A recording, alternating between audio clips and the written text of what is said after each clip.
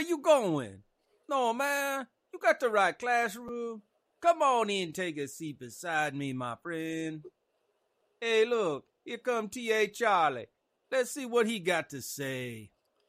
Hey, it's Terrifying Tuesday, and you're watching The Road to Concord with Professor Joe Bakanovic. Homeroom is on Rumble. You just go to Rumble and you search the channels for The Road to Concord. It's one word. When you find it, you go ahead and you click follow. Might mean you got to set up an account, but it's fast, it's easy, and it's free. I did it. You can do it. For those technologically challenged members of the class, you can also catch us on Facebook, Twitch, and Twitter.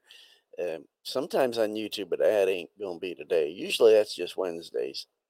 Then you can catch the podcast after the show. It's uploaded to Podbean, iHeartRadio, and Spotify. Just look for The Road to Concord.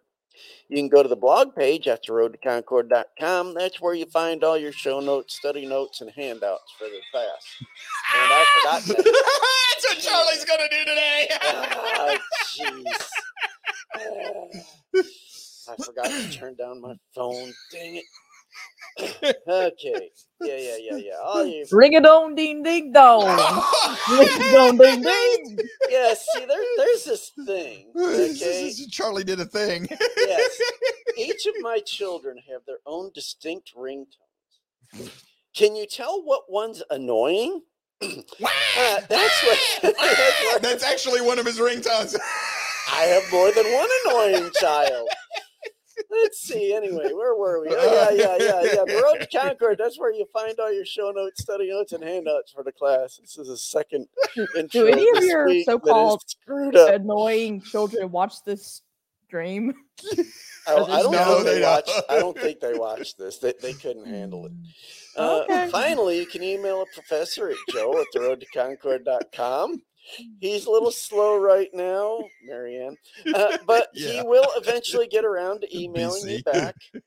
Phones are on today, so if you want to call and complain about the intro to the show, you can call 229-469-0335 if you're registered. We only accept calls from regular known listeners. If you wish to call in, you must be a known class member that has participated in the chats on a regular basis. You may then request phone access through an email. If you find our classes helpful, please click the thumbs up, like, subscribe, and share it with those you think could benefit from it. Just tell them to skip the intro. Just warn them that Joe is an acquired taste. So is Charlie. There's a reason I'm Charlie. If you've been with this show for, 289, you know.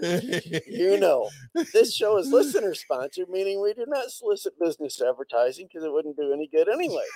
And that also makes it that we're not limited in the content we provide for you. That includes they wouldn't sponsor today's show. Yeah. Oh no. This one, yes. We'll be lucky if we don't get. Yeah. With that said, we ask for your participation on a value for value basis. If you find our show of any value to you, then you provide an equivalent portion of your labor and treasure through the donut link. Again, if you haven't been here for 289 shows, you don't know why we call it a donut link. But anyway, on the Road to Concord blog page, that's where the donut link is. You can click that and you can contribute.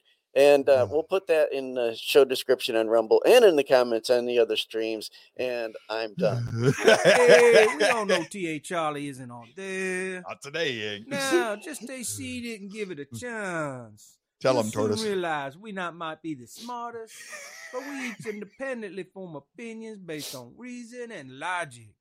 We're free thinkers. Let's see what the Road to Concord with Professor Joe Bakanovic has on the lesson plan for today. Well, we just ought to hand the show over to Charlie this morning. We can all have a good laugh. Are you under the influence of donuts, Charlie? No, Sandy, he's not. That's the bad part about this. No, well, I did have a blueberry muffin this morning. So that's not it's that's puffy donut. It's a puffy donut. It's called a puffy donut, but it's not a donut. But it wasn't a donut. It wasn't enough. Yeah, that's a mild donut. That's like CBD oil as compared to, the toking. Yeah. It might kind of sort of, but no, it's blueberry, man. It's blueberry donuts are not donuts, Charlie. Donuts need to have sugar on top, sprinkled and glazed. Well, these and did have sprinkled kind of crumbly stuff on top. They were pretty good. Blueberry crumb cake donut? Yeah, something like that. All right. It was pretty good. But okay. All right. Well, let's get serious now so we can all get killed. Yeah. Hey, before we get going, folks, I just want to share with you. We're about to dive into a subject that once I had a local individual threaten my wife's life over this. Yes. This is back when I was talking on the radio a lot with the local radio talk show host who got fired largely because of people of the persuasion we're about to talk about today. He lost his job because of them. And it was mentioned yesterday that there's a large Islamic, community here locally where I live. And yeah, this is and the individual that was threatening my wife's life, he didn't calm down until I, on the air, on the radio, publicly threatened to remind him what Tripoli was all about to Islam. And he got the message. Of course, this was quite a few years ago. And back in those days, I was still closer to my fighting trim and might very well have done something to get myself in trouble. So, without too much more ado, Islam, Christianity, and prophecy. No, this is not Worship Wednesday. Do not run away from me today.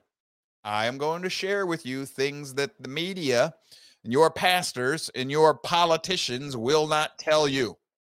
I'm going to share things with you that even most of the military intelligence people will not tell you, largely because most of them don't know it.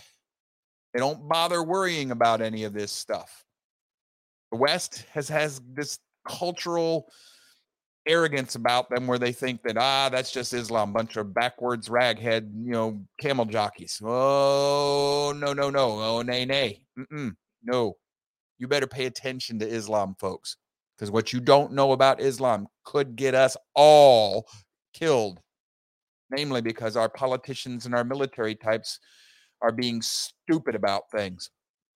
This is a book called God's War on Terror. Right here in my hot little old hand. See here? Got that book with me today. This is written by Walid Shoebat and Joel Richardson. And I'm going to explain a little bit about this book to you before we get going.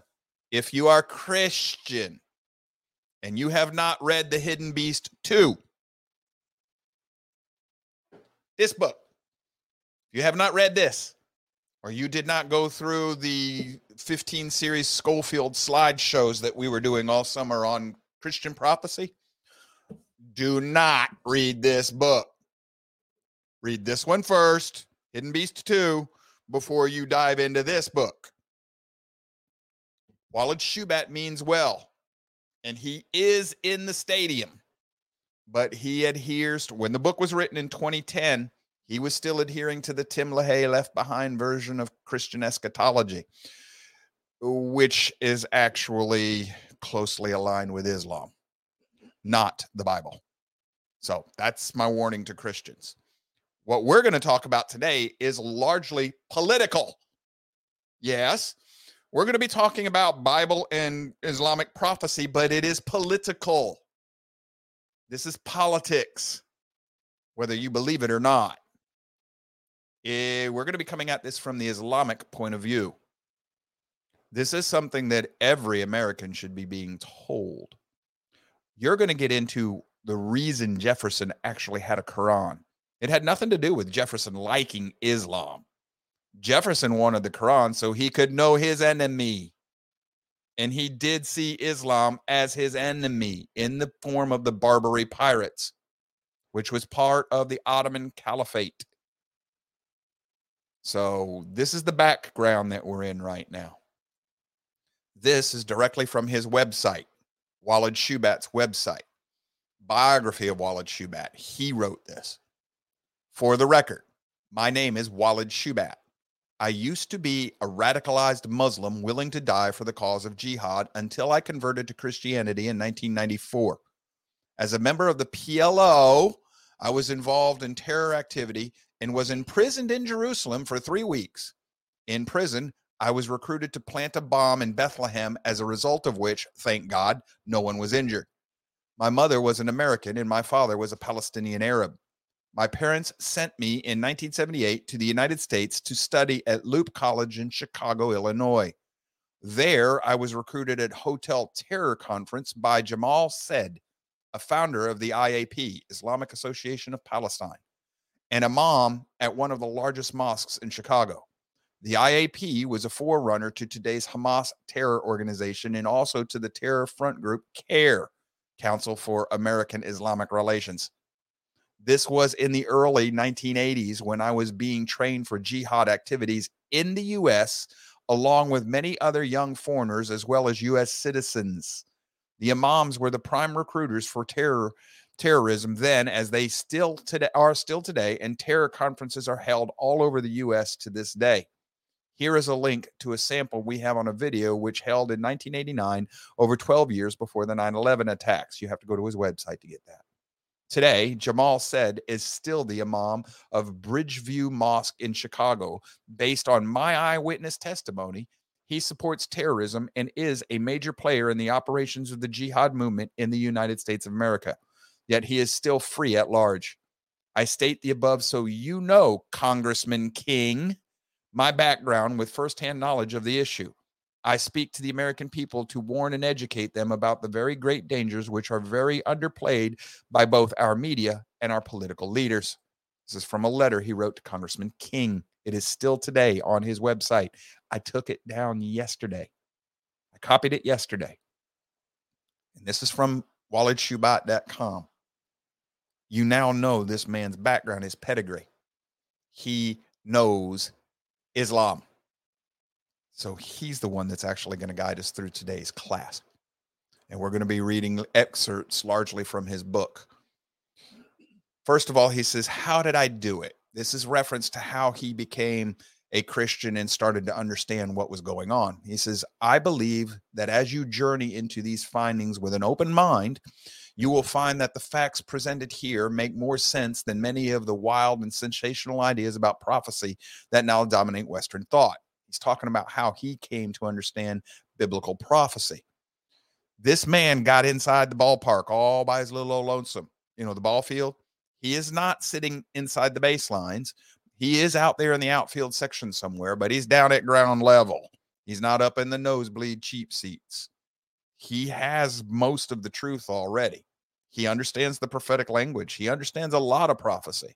If we could get him, and I don't know where he's at today, but if he gets that Tim LaHaye Left Behind thing out of his mind, he'll be sitting behind the catcher with us.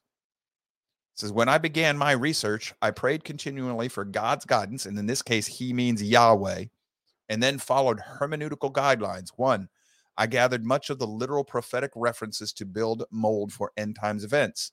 In other words, he's looking at history, human history.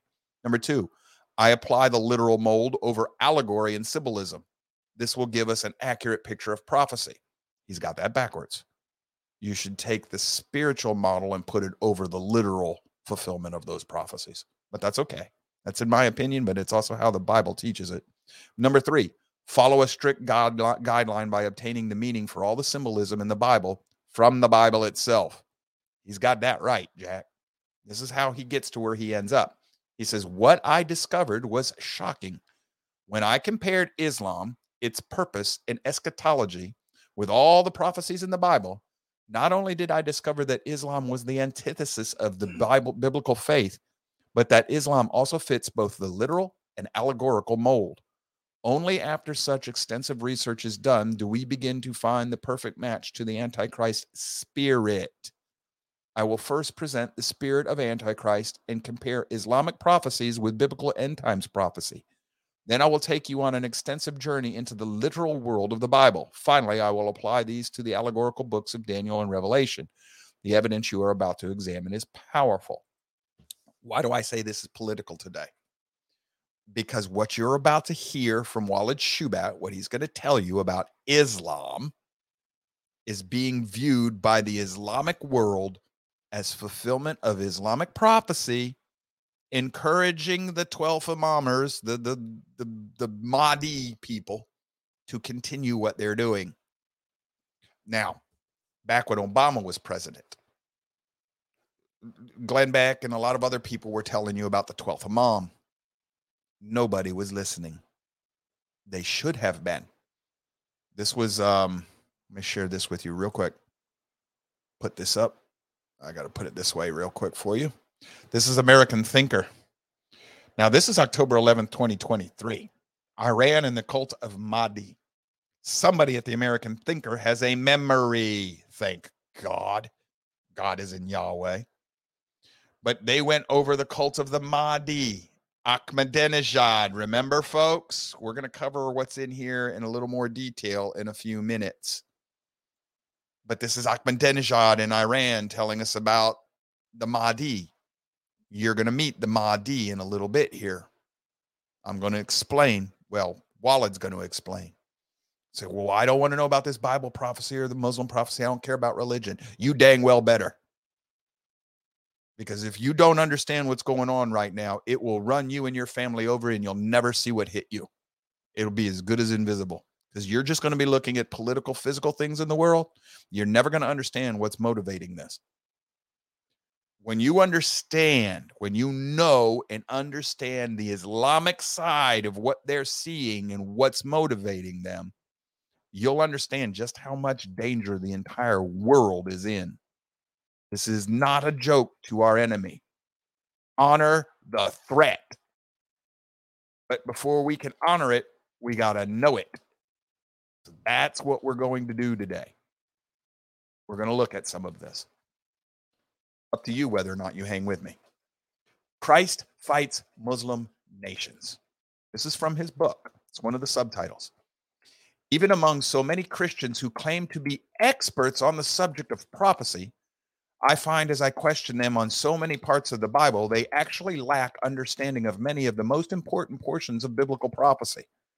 Most amazing prophecies in the Bible are hardly ever discussed today. He's right about that, Christians.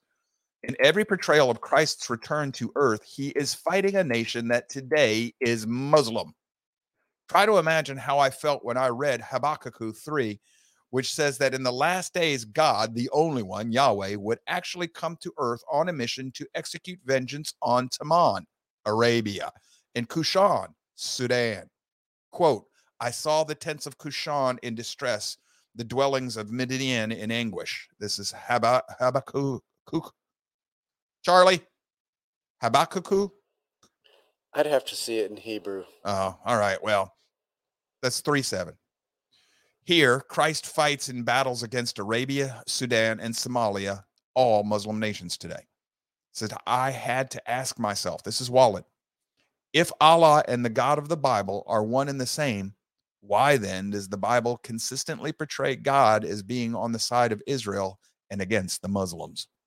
See, he actually went and read the Bible like the Quran told him to, and he found out, uh-oh.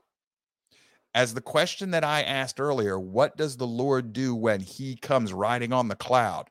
The answer is found in the book of Isaiah, chapter 19. He will come to Egypt to execute vengeance. Quote, see, Jehovah rides on a swift cloud and is coming to Egypt.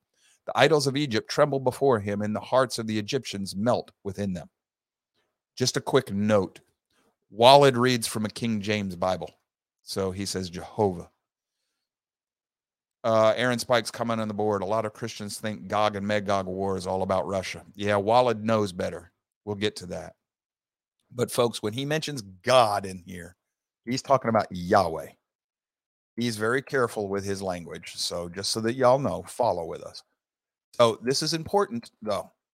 What he's telling you is that there will be an end times battle between the God of the Bible and Muslims. This is what Schofield found. This is what we covered yesterday in that article about Islam starting a war with the West. This is what's happening right now today. Everybody's looking for material, earthly explanations for all of this. You will not find your answers looking in that playground because they're not there. Your answers are in the spiritual world, in the world of religion. If you don't look there, you will not find it. You might think you have. You are fooling yourself. You have got to look where we're looking today. He continues, he says, I appeal, Wu Shubat appeals to the West. Why are no prophecy teachers teaching this? Well, we do teach this here. Allah, the idol of Egypt, and all the crescents on the tops of the mosques will shake and tremble. Indeed, at this point, the world will proclaim, as the song says, there's no God like Jehovah. You might think, oh, well, so what? What is so important about the fact that Jesus will deal with Egypt? He will judge many nations, even the whole world. Just hit the pause button on your Western presuppositions for a while. Again, in Isaiah, I read that, quote, the Lord Jehovah Almighty would lop off the boughs of the great cedar, Antichrist in Walid's view, with great power, and Lebanon will fall before the mighty one. Isaiah 10:34. Lebanon will fall. That hasn't happened yet. When I read this in 1993, then I knew that Hezbollah, the party of Allah, would gain a foothold in Lebanon. Hadn't happened yet. Has now. Today, they have infested the whole nation. From a Muslim perspective, members of Hezbollah are faithful and holy warriors who are bent on destroying what they believe to be an evil nation of Israel. Yet the Bible teaches that in the last days, Jesus himself will fight against and destroy these anti-Israel forces from Lebanon. Again, I asked myself, how could the Bible have nailed it so accurately so long ago? However, I could not deny the fact that the Bible portrays Jesus the Messiah as returning to fight nations that come against Israel. In numerous passages, he actually confronts them by name. Even in Joel 3, where we find the judgment of the nations for dividing Israel, we read, quote, Now what have you against me, O Tyre and Sidon, which is Lebanon, and all you regions of Philistia, which is Gaza? Are you repaying me for something I have done? If you are paying me back, I will swiftly and speedily return on your own heads what you have done. Joel 3:4. This fits the pattern of what you see in the world over there in Israel right now. Hezbollah, Lebanon, is threatening to join this fight with Hamas, Gaza, Philistia. Folks, this is not nothing. This is ancient. Do not ignore this. Shubat continues. It couldn't be more clear. It was as if Jesus himself was speaking directly to Hezbollah, Tyre and Sidon, and Hamas, Philistia, and challenging them regarding their bloodlust against the Jewish people. Their fight against Israel is in reality a declaration of war on the king himself. While it says even Western experts don't get it. From this point forward, folks, yellow I want to call your attention to. Green is Islamic teaching. Blue is from the Bible. Green is an Islamic color. Blue is a color of Israel and of Yahweh, God. So I've colored it that way intentionally today. Westerners love to bank on Muslims who do not agree with Osama bin Laden, that is.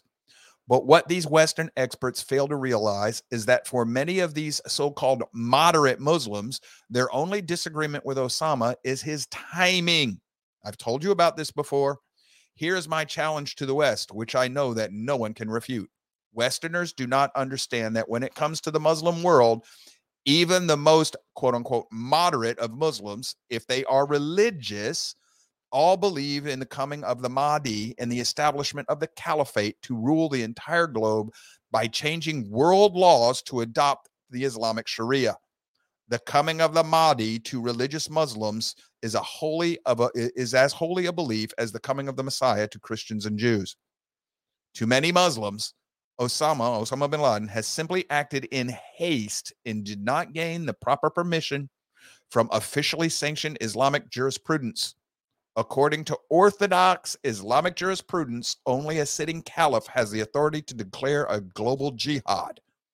This is a former Muslim telling you this. Thus, to many Muslims, Osama jumped the gun. If you will, he acted in haste. But thinking that someone acted too soon is very different than thinking that what someone did was actually evil. So a lot of your moderate Sunni friends agree with what's been going on. This is an official Islamic meme. Be a good Muslim and await Imam Mahdi. He will declare the global jihad. I've shown you this before. Imam Mahdi. This is Islamic pictures. These are not Christian pictures. These are from Islam. The one man who will unite them all. The Mahdi movement is part of the Islamic world's soul and is a true source of inspiration. It's like Christians waiting for the second coming and Jews waiting for what they believe is the first coming of the Messiah. The signs of the Mahdi have come true. Have come true. Have, past tense. Therefore, bring it up all the time, and will stimulate the Islamic world. This is Muslims encouraging other Muslims to keep talking about the Mahdi. This is what I'm telling you right now. The group we call the 12ers in the West, we in the West call it the cult of the 12th Imam. You might as well call it the cult of the second coming, because what that group of people is doing is latching on to what Muhammad is said to have prophesied, and holding it though is true. Well, if that makes them a cult because they believe there are religious writings, then every religion in the world is a cult. I got a little newsflash for you. They don't all fit the definition of cult. Now, 12 Imamers do fit the established definition of a cult. But the problem with this is Islam is a false religion. So you got to be careful. You got to make sure you're comparing apples to apples, not apples to crab apples. They look the same, but guarantee you folks, if you never had a crab apple, they don't taste the same. Be careful with all of this. This is worldly political in nature. You're going to see it. Before the course of this show is over today, Walid will tell you, using Muslims' words, Islam's own words, will tell you that this is actually physical politics. This is a struggle for world dominance in the here and now, in the physical world. And it's motivated by these religious teachings. You have got to know these teachings. You have got to understand them. The Mahdi, Walid says, you can't imagine how I felt when he was still a Muslim, when I read the Bible and found so much that describes the Mahdi, who I had learned so much about growing up. The shock to me was that while a character identical to my Mahdi was seen through the pages of the Bible, this character was not called the Mahdi, but rather the Antichrist. Were the prophet of the Bible Islamophobes? After all, the Mahdi to us Sunni Muslims was the rightly guided and awaited one. Shia Muslims refer to him as Sahib al-Zaman, the Lord of the Age. That's Sahib al-Zaman is Arabic for the Lord of the Age. Quote, this is exactly what the Bible calls Satan, the Lord of the Age, 2 Corinthians 4:4. This is not coincidence. The Khalifa. According to Islamic tradition, the Mahdi doesn't merely emerge as some vague great religious leader. He will return to reinstate the office of the caliphate. Islam directs its followers, quote, if you see him, go and give him your allegiance, even if you have to crawl over ice, because he is the vice regent, the Khalifa of Allah, the Mahdi. And Walid actually gives you footnotes for all of this in his book. For he will pave the way for and establish the government of the family or community of Muhammad. Every believer will be obligated to support him. The Caliph. Historically, the Caliph is the supreme political, military, and administrative leader of all Muslims worldwide. Church and state, pay attention here. Pay attention. Try to understand it this way. The Caliph is essentially the vicar of Muhammad, as the Pope is the vicar to Christ to Catholics worldwide. The office and government of the Caliph is known as the Caliphate, or the Caliphate. It is the only form of government that is fully sanctioned by Islamic jurisprudence. But since 1924, after nearly 14 centuries of divine rule, the office of the Caliph was finally abolished by the West. Today, the movement through the Muslim world to reinstate the Caliphate is exploding with a force that is volcanic, with the mandate to have both seats of the Mahdi and the Caliph in one. Muhammad said there would be a Caliph in the last period of my Ummah, which is the people of Islam. He would be Imam Mahdi. In other words, this last Khalifa, when he is installed, would be the Mahdi of the end times. Now, what's that got to do with anything, Joe? They're trying to find and seat this guy. If they ever do, the world will explode.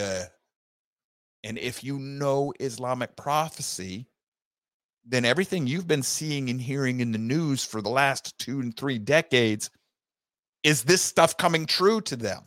They've been seeing one sign after another, after another, after another. They think they're on the right path. They believe we're wrong. I'm not going to argue for the Bible today. I'm telling you what Islam believes. And I'm telling you it is motivating them to wage war on the world. Islam is going to attack Israel. And in the process, who they're really after is the United States of America. They say so. They say so. They think that Israel is a puppet of the United States. That's because they recognize that the house of Judah in the nation of Israel is the lesser of the two brides. The greater, the house of Israel under Ephraim, is currently seated in the United States of America. This is spiritual geography. This is spiritual warfare. This is not your materialistic world. If you try to understand this materialistically, you will not get it. But in this case, what Wallet is telling us is that everything I've tried to teach you about biblical prophecy is supported by Islam when they deny it. By denying it and pointing it back at themselves, they're admitting, yes, it exists, it's true, but you got the wrong source. You're looking in the wrong direction. This is why Walid said that Islam is Antichrist. It's the antithesis of the Bible. Case in point, the Muslim Jesus. Yes, Jesus is in Islam. The second most important Muslim end times character is Isa al-Masih, the Muslim Jesus. The Islamic narrative regarding Jesus is drastically different from the historical and biblical Jesus. The Jesus of Islam is in no way a savior or a redeemer. He is merely one more prophet out of a long line of prophets sent by Allah. The special title of Messiah, although retained in the Islamic tradition, actually is void of any true biblical messianic qualities. According to Islam, Jesus will not restore the nation of Israel to the Jewish people, nor will Jesus' purpose be to save and deliver his faithful followers from the ongoing persecution of the Antichrist. In Islam, Jesus comes back as a radical Muslim to lead the Muslim armies to abolish Christianity and slaughter the Jews. As ironic and as perverted as that may sound, this is exactly what fundamental Muslims throughout the world believe and are awaiting. Are apocalyptic Christians behind this doctrine as well? He's commenting there because a lot of people think that Christians are bringing all this apart, trying to force the coming of the Messiah, Jesus to come back under Christian ideas. It's actually Islam that's trying to force that. That's what he's trying to show us. Now, this is where it gets very interesting, folks. You might think this is all just religious. You pay attention to some of what he's telling you. This has got real material world ramifications. 43 similarities between the Mahdi and the biblical Antichrist. Now, before we get going, I've said before, there is no one figure in the Bible called the Antichrist. That person does not exist. John, the Apostle John, who wrote the book of Revelations, tells you Antichrist is a spirit. Now, Walid sees Antichrist in the Bible. He's following the Tim LaHaye Left Behind eschatology of biblical prophecy. So he thinks that there will be an incarnate Antichrist person. There is a military leader who comes against Israel in the end. That is probably the Mahdi, the figure of the Mahdi. And Walid's getting them confused. But as we're about to go through this, you'll see that he's a little confused because he's on the right track. He's got the rabbit, but he's a good hunt coon dog, but he's chasing after the circle backs that the fox or the coon or the rabbit keeps making to confuse him. He's still on trail, though. And by this, what I mean is when you see what he's about to explain to you, it is all of the spirit of Antichrist. But he jumps around. Sometimes he says, well, this applies to Muhammad. This applies to the Mahdi. This is Islam.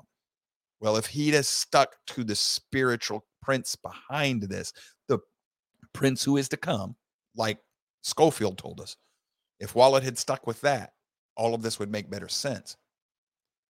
Pay attention, though, just to the similarities. What you're looking here is for the rhyme Don't get caught up in trying to put detail to detail. Don't do that. Pay attention to the rhymes that he's about to show us.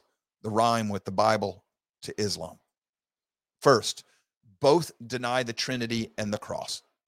The Quran clearly denies the Trinity. Quote, they blaspheme who say that Allah is the third of three. Quran 573. Yet the Bible affirms the Trinity, even in the Old Testament. He says, quote, come near to me, hear this. I have not spoken in secret from the beginning, from the time that it was, I was there. And now the Lord God, that is Yahweh Elohim, and his spirit have sent me. This is Messiah speaking in Isaiah 48:16. So you have, I don't care how you want to describe this, what you have is a triune Godhead right there. Yahweh Elohim and his spirit have sent me, Messiah. Amazingly, in one verse we see, this is the Bible again, quote, from the time that it was, from the beginning was the word, I was there, meaning that this is the Messiah talking. And this is Jesus, the real Messiah talking, biblical Messiah. And now the Lord God, Yahweh Elohim, the Father, and his Spirit, the Holy Spirit, have sent me the Son. Yet the Quran calls this blasphemy. What is more amazing is that the context of Isaiah 48 is a confrontation between Yahweh, God Yahweh, and the harlot of Babylon, Lady of Kingdoms. This harlot is definitely anti-Trinity. Both deny the Father and the Son. Doctrinally, Islam and the Antichrist spirit are in perfect agreement because both deny the Trinity and the divine sonship of Christ. And the Bible describes, quote, who is the liar? It is the man who denies that Jesus is the Christ. Such a man is the Antichrist. He denies the Father and the Son. No one who denies the Son has the Father. Whoever acknowledges the Son has the Father also. 1 John chapter 2, verses 22 and 23. Whoever denies the reality of the Trinity and the fact that Jesus is the Son of God embodies the spirit of Antichrist. Period. That's Walid talking there. We have shown you before on the Dome of the Rock Mosque, sitting on the Temple Mount on the outside writing, it says, blasphemy he who says that Allah should have a son. It is a declaration of Antichrist. It is the denial of the sonship of Jesus, the Messiah of the Bible, and it's the denial that he is divine. It is literally a blasphemy on the outside of that building, standing on top of the Temple Mount, which is the footstool of Yahweh, the God of the Bible. I hope y'all are going to be able to keep track of this as I bounce back and forth. I know it can be confusing, especially if you're not steeped into the biblical, teachings, but this is what Islam believes and teaches, and it's going to get worse. So hang with me as we keep going. Growing up, this is Walid. Growing up, I was always taught that when Jesus returns, he will declare himself to be a Muslim. He will deny all claims of being God or the Son of God, meaning Yahweh, and lead many Christians to convert to Islam. Regarding those who do not convert to Islam, the Quran states that Jesus will be a witness against them on the day of judgment. Quote, there is not one of the people of the scripture, Christian and Jews, but will believe in him before his death. And on the day of resurrection, he will be a witness against them. The Quran 4:159. Muslim scholars explain that the phrase will believe in him before his death means that Christians and Jews will, quote, confirm that he is alive and has not died, and he is not God or the Son of God, but merely his, meaning Allah's, slave and messenger, and Isa, which is Jesus, will testify against those who called him the Son of God. That is the essence of Antichrist. Arctic Tortoise comment on the board. So if you do not believe in God, then you are part of the Antichrist. According to the Bible, yes. And if you do not believe in Allah, they say you're part of Antichrist. Tortoise just hit on something. I don't know if he realizes this or not. I've told you have to choose one or the other. You just read from a former Muslim telling you that between the Bible and Islam, they both tell you must choose one or the other. The Bible says you either stand with Yahweh and his kingdom or you are against him, no matter where you're at. Atheist, Hindu, it doesn't matter.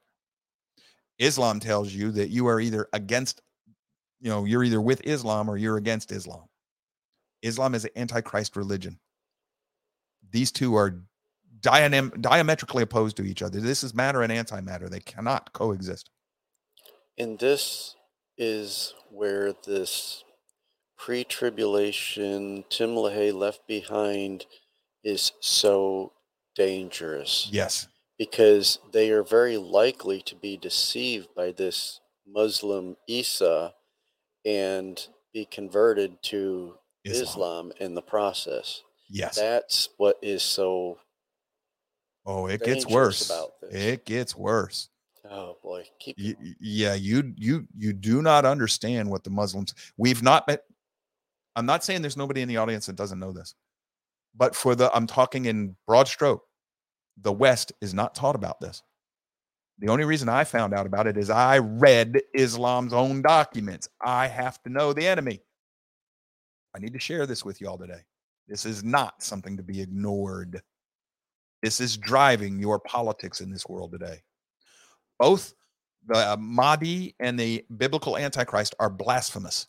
Islam denies the Son. This denial is found several times throughout the Quran. The following is all quotes from the Quran. Quote, "In blasphemy indeed are those that say that God is the Christ, the Son of Mary." Quran 5:17. They said, "The most gracious has begotten a son. You have uttered a gross blasphemy. The heavens are about to shatter. The earth is about to tear asunder, and mountains are about to crumble, because they claim that the most gracious has begotten a son. It is not befitting the most gracious that he should beget a son." Quran 19:88 through 92. The Christians call Christ the Son of Allah. This is saying from their mouth. In this, they both imitate what the unbelievers of old used to say. Allah's curse be on them, how they are deluded away from the truth. Quran 9:30. Islam denies the cross. With tears in his eyes, the Apostle Paul warned the Thessalonians that, quote, "Many live as enemies of the cross of Christ." Philippians 3:18.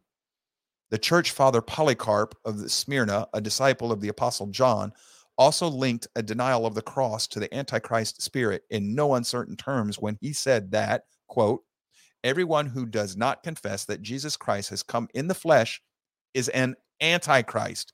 Whoever does not confess the testimony of the cross is of the devil. Such a one is the firstborn of Satan."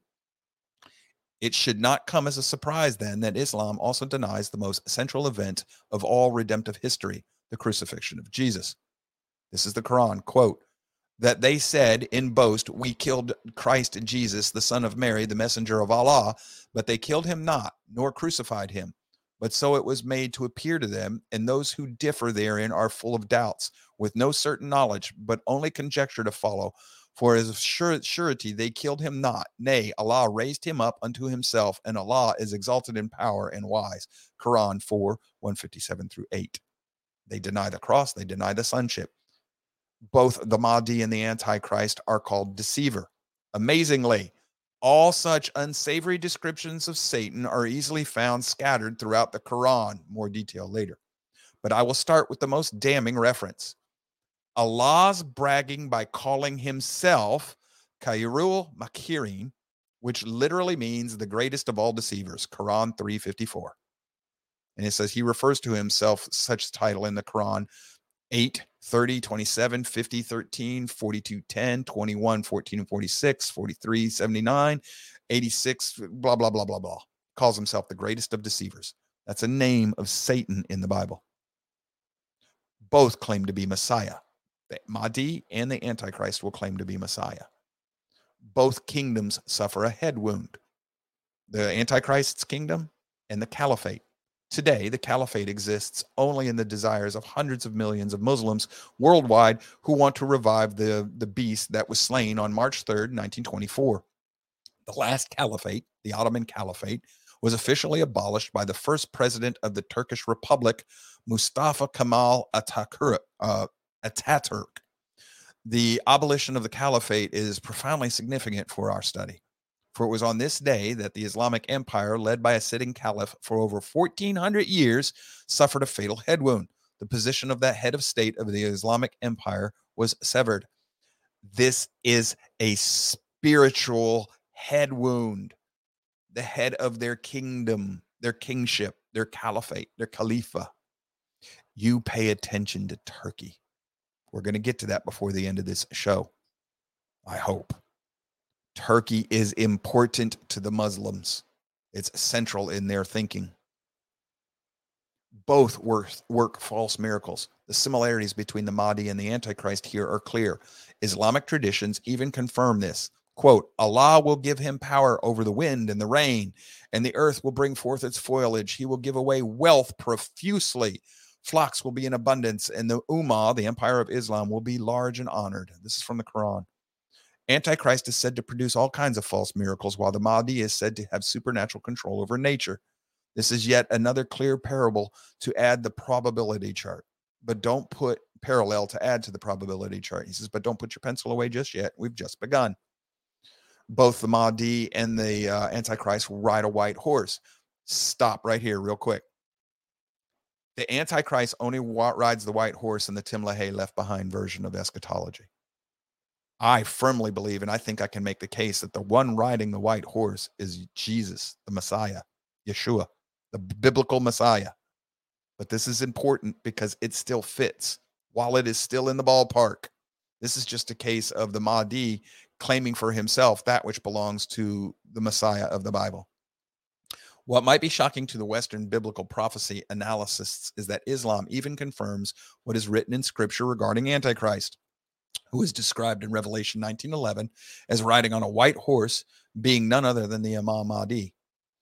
The early Muslim transcriptions of the Prophet Muhammad's hadith, the sayings of Muhammad, Kabbalah and Ash-Shabar, confirms this. Quote, from the hadith, I find that Mahdi recorded in the books of the prophets. For instance, the book of Revelation says, and I saw and behold a white horse. He that sat on him went forth conquering and to conquer. They see that as the Mahdi. Egyptian authors Muhammad bin Izzat of Muhammad Arif then goes on to say, this is another quote from the hadith, it is clear that this man, the Mahdi, who will ride the white horse and judge by the Quran with justice, and with whom will be men with mark of prostration on their foreheads. They see that figure in the Bible as the Mahdi. This is that picture I showed you yesterday. This is all the places in the Bible. Many of them refer to Jesus in the Bible, the biblical Jesus. They see this as referring to their Mahdi. So Islam has split Jesus of the Bible into two people. They're Isa Jesus and they're Mahdi, and they're both, they needed two people to equal the biblical Jesus is what it comes down to. But they see the Bible affirming their beliefs. And that's Muslim artwork right there. The rider on the white horse, Jesus kills with a sword, but he's also got the bow, and then the arrows would be Ephraim. Folks, both the Mahdi and the Antichrist, or the prince who is to come, will attempt to change the law. The Mahdi fits the bill. He will attempt to change the law by instituting Islamic Sharia law as far as he is able to do so. Who else other than a Muslim would desire to change the times and the laws? Every Islamic activist organization is crying it, Islam to the world. What does that mean? It means they want Islam to replace everything, worship, law, even the calendar. This activism already exists in every nation of the world. Behind all the masks, they all desire to replace non-Islamic legal systems with Islamic Sharia law and replace every constitution with constitution of the caliphate. Why do Muslims not establish this calendar from the time that Islam was founded in Mecca? The answer to this is crucial. Their calendar doesn't start from that point. The Islamic dating system began from the time of the conquest of Medina. The Islamic calendar testifies to the paramountcy of a hijra, that's the migration, by setting year one from the date of its occurrence. The year of the hijra, 622 AD, is considered more significant than the year of Muhammad's date of birth or his death, or that of the first Quranic revelation, because Islam is the first and foremost political military enterprise. It was only when Muhammad left Mecca with his paramilitary band did Islam achieve its proper political military articulation. The years of the Islamic calendar, which employ lunar months, are designated in English AH, or after Hijrah. The Muslim calendar is viewed as being mandatory for all to observe. It is considered a divine command to use Hijrah calendar with 12 purely lunar months without intercalculation, as evident from the Holy Quran. This spirit of changing the times and the law. This is one of the reasons I told you, look for the spiritual first and then look for the physical reflections. The Roman Catholic Church has changed the times and the law. The Protestants have changed the times and the law. Islam has changed the times and the law. Rome change the times and the law. It all depends on what you're looking at when you talk about law and times.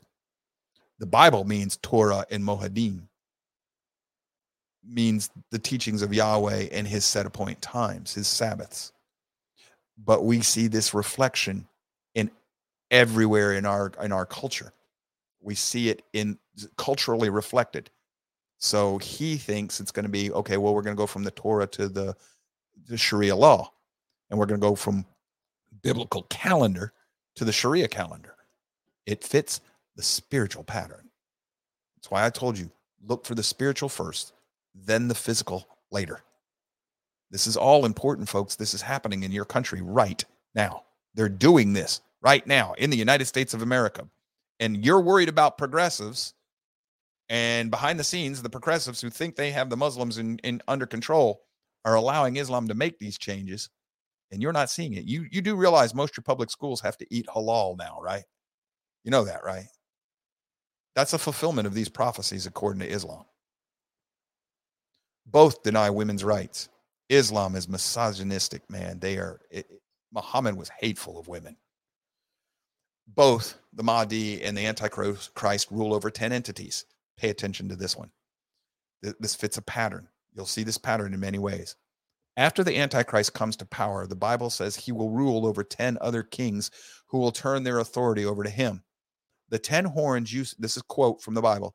The 10 horns you saw are 10 kings who have not yet received a kingdom, but who for 1 hour will receive authority as kings along with the beast. They have but one purpose, to give their power and authority to the beast. Revelation 17, verses 12 through 13.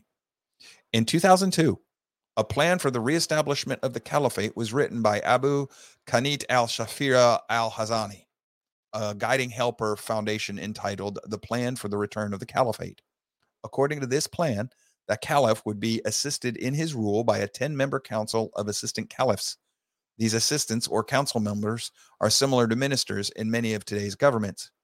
In 2007, Al-Qaeda in Iraq was busy attempting to establish its own caliphate. As in Hassani's plan for the caliphate, so also does Al-Qaeda set in place 10 ministers who are told will rule under the coming caliph in Iraq. A Sunni insurgent coalition in Iraq announced Monday the appointment of an education minister to the group's so-called 10-member Islamic cabinet set up in April to challenge the Iraqi government. There's a citation there. He gives you the quote where you can go find this. What's important here is that Islam is pushing to establish the caliphate in a manner that reflects biblical prophecy that was written 2,750 years ago. Both the Mahdi and the Antichrist are sources of death and war. In Daniel 11, 37 through 38, we find an almost perfect summary of Islam. There we read about the Antichrist's empire's attempt to establish its law, honor a warlike God, dishonor women's rights, and encourage the Islamic zakat, obligatory alms for jihad with gold and silver, all in one concise passage.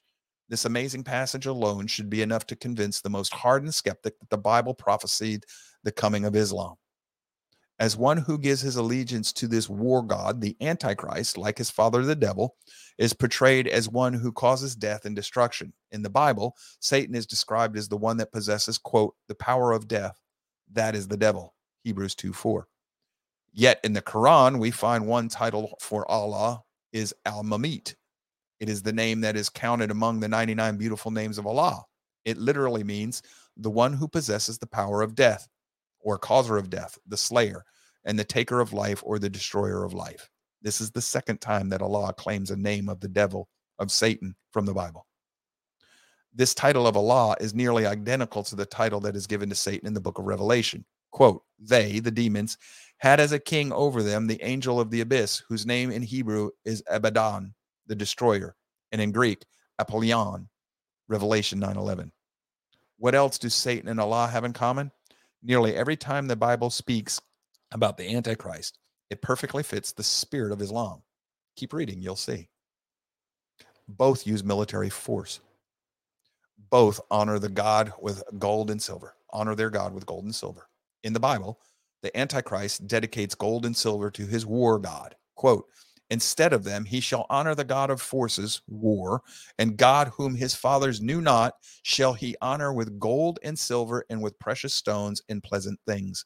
Daniel 11:38. One of the 5 main obligatory pillars of Islam is for every Muslim to pay zakat by giving 1/5 of their income, their gold and their silver, to honor and advance the cause of Allah. This is a quote from the Quran.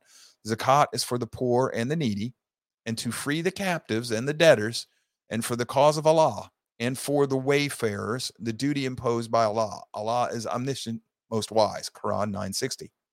This is not only for the poor, but it is a tax to expand the rule of Allah. In fact, the Quran admonishes Muslims regarding the zakat. Quote, and those who hoard up gold and silver and do not spend them in the cause of Allah promises them a painful punishment. One day that treasure will be heated up in the fire of hell, and the foreheads, their sides and their backs will be branded with it. This is the treasure that you hoarded up for yourselves. Now taste what you have heard. Quran 9:34-35. You need to understand that the cause of Allah is an Islamic way of saying jihad. It's in the Quran. There's a lot of things in the Bible that are concepts that are said in different ways. The cause of Allah is jihad. So they are told, and trust me, if I want to teach you this, I can break out the good old Quran here. See in my hand right there? And I can show you that that's exactly what it means. I can go back to the Road to Concord and we'll look up the Hadith and we'll really show you that that's what it means, where Muhammad says it. So if you doubt me, email me. I'll give you all the support you need. But cause of Allah is jihad. Comment on the board from John Deere 8000. Public schools have to eat. I didn't understand. The public schools have to eat halal. In a lot of places in the United States, Muslims have had the laws passed so they have to eat halal. Halal is the Islamic version of kosher. In other words, the food that our children are eating in those schools has been blessed by an Islamic imam. And it has to be clean, Islamic version of clean. That is part of Sharia. You can eat kosher as a Jew and not be part of the law of the people. It's part of the law of Torah, but it doesn't necessarily have to apply to everybody. Sharia doesn't work that way. When Sharia gets its nose under the tent, it applies to everybody, whether you like it or not. So careful with all this stuff, folks. Real quick, a few more of these real fast before we go to the break. Both honor a God of war and advance his glory through war, the Mahdi and the Antichrist. Both condone rape. And both usher in a 7-year peace treaty. We'll get through this and then we'll go to break. One Islamic tradition places the ascendancy of the Mahdi at a time of final peace agreement between the Arabs and the Romans. Romans should be interpreted here as referring to Christians, or more generally, the West. Although this peace agreement is made with the Romans, it is said to be mediated specifically through a Jew from the priestly lineage of Aaron. The peace agreement will be made for a period of 7 years. This is some Rasulullah Muhammad said this. There will be 4 peace agreements between you and the Romans, the Christians. The 4th agreement will be mediated through a person who will be from the progeny of Hadrat Harun, the honorable Aaron, Moses' brother, and will be upheld for 7 years. Another hadith speaks of the reign of the Mahdi this way. He will divide the property and will govern the people by the sunnah of their prophet and establish Islam on earth. He will remain 7 years, then die, and the Muslims will pray over him. The Mahdi will fill the earth with equity and justice as it was filled with oppression and tyranny, and he will rule for 7 years. All right. I know that in the Tim LaHaye Left Behind version, we see the 7-year and then it's broke in the middle. It's not what you're thinking. It's not what most Christians have been taught. We've covered that before in previous classes. The point here, though, is that the same spirit behind the Tim LaHaye Left Behind understanding of biblical prophecy, that's a spirit of deception. Well, that same spirit is behind what's going on with Islam. And they're going to have this 7-year peace treaty. If you understand Islamic prophecy, that treaty will be made by a bunch of corrupt, what Islam considers corrupt Muslims. You know, just like you're not a good black person in America if you join the system, you're an Uncle Tom. Well, Islam's a lot the same way. Unless you're doing things really the militant way, you're not a good Muslim. Well, you just had a peace treaty very similar to this that sealed everything. Remember we were talking about the Abrahamic Accords last week?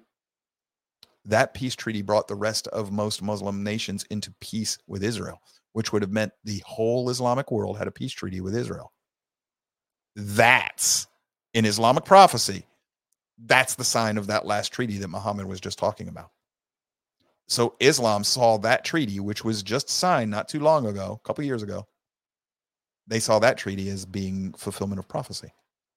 So it's time to go to war with Israel and start the final battles, and the Mahdi is going to come out, and they're going to be victorious, and Islam's going to rule the world.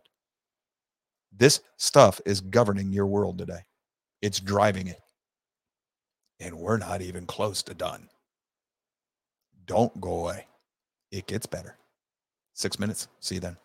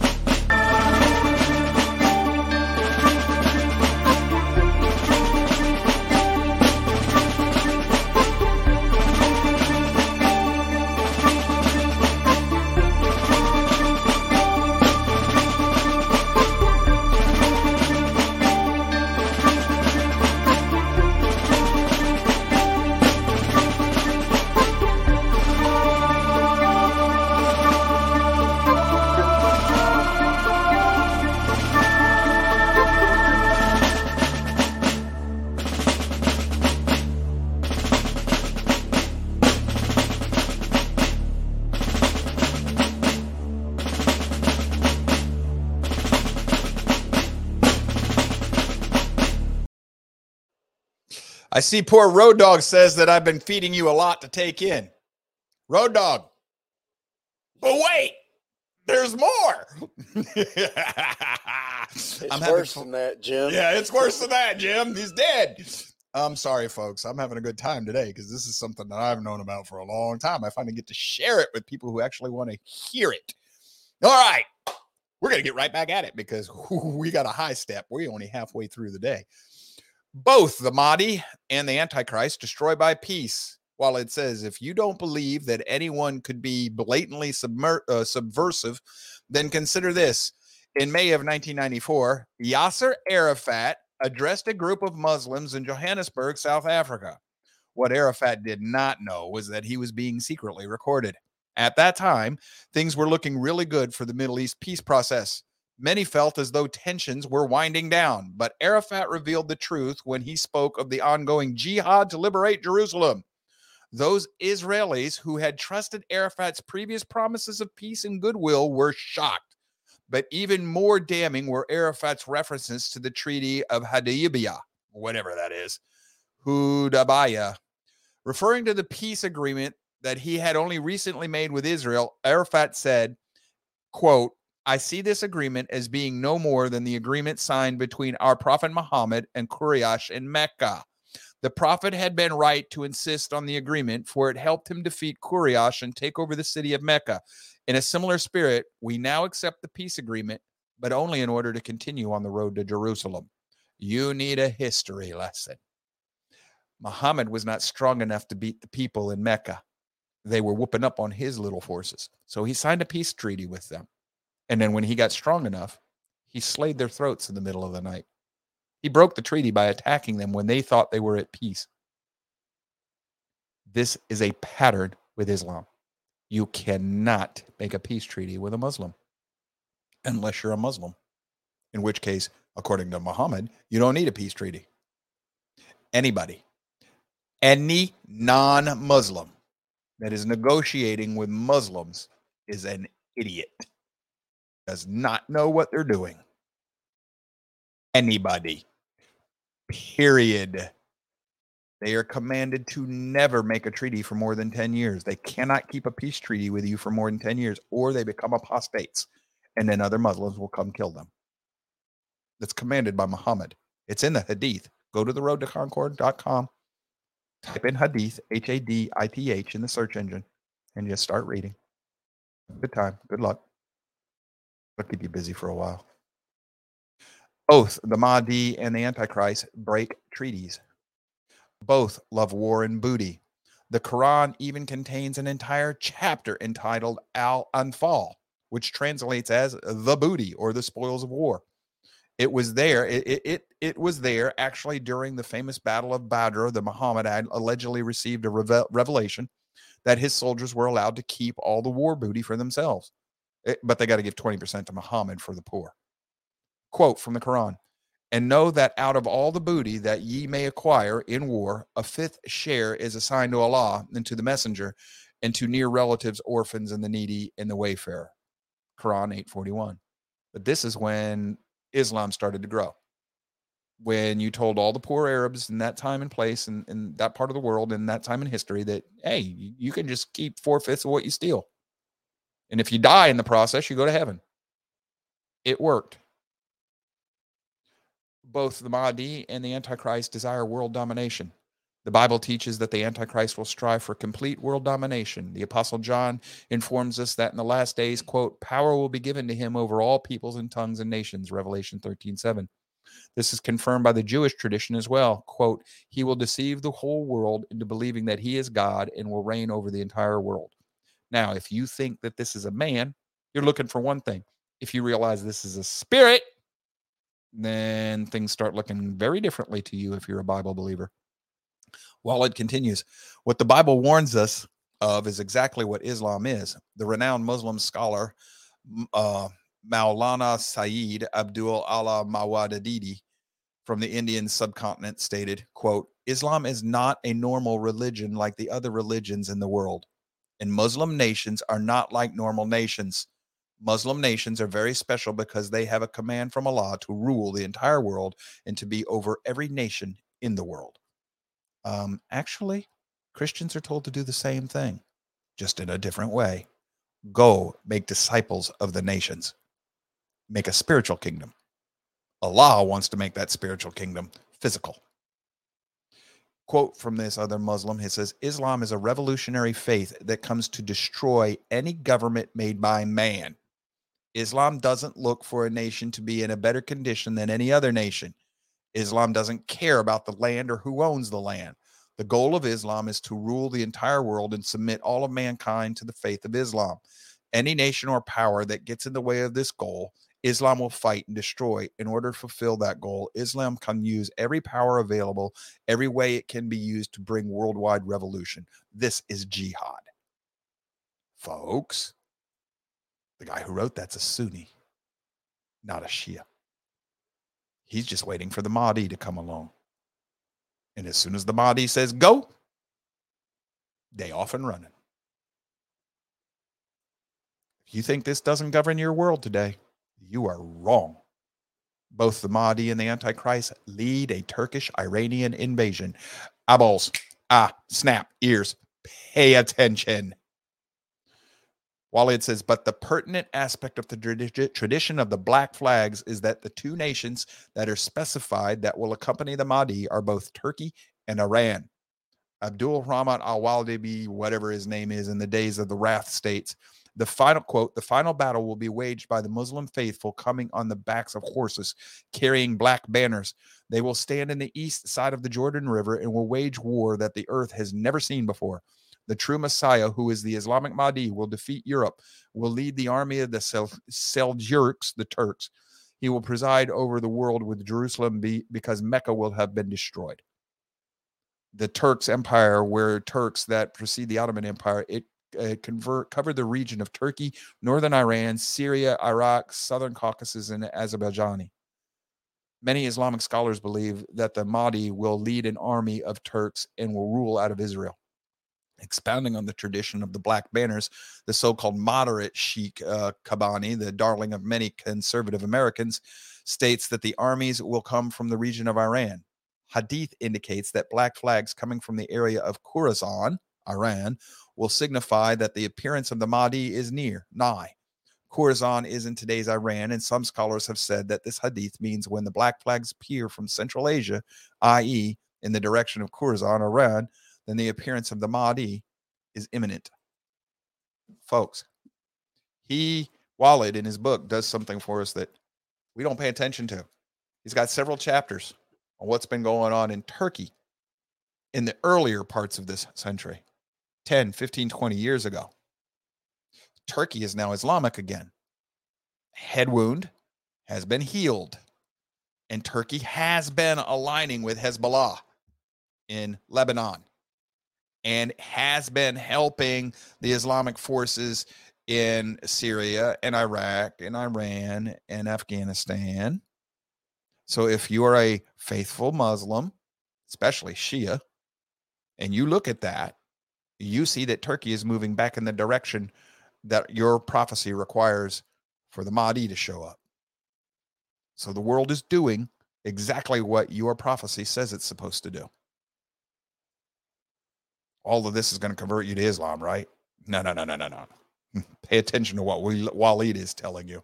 The Bible has this one right. This is what I've shown you before. The black flags from Khorasan. Both the Mahdi and the Antichrist will be exalted as God. As a Muslim, I had always argued that the idea of Jesus being God was utter blasphemy, since the Muslim viewpoint, Jesus was only a man. But I couldn't see the hypocrisy of my own beliefs. Islam teaches that the angel Muhammad encountered is the Holy Spirit. Could anything be more transparently blasphemous? It also calls that angel Gabriel. Whenever you read Muslim literature in English, you will always see the acronym PBUH, which stands for Peace Be Upon Him, following Muhammad's name. But this translation is misleading and inaccurate. In Arabic, the phrase translates as PBH, and he gives you the Arabic words here.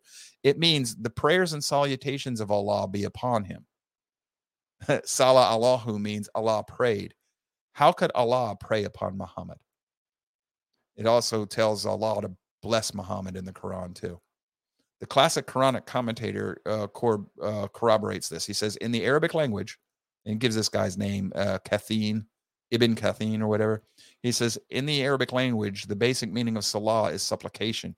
In religious terminology, salah is used to refer to the act of bowing down and prostrating. So Allah needs to prostrate himself to Muhammad.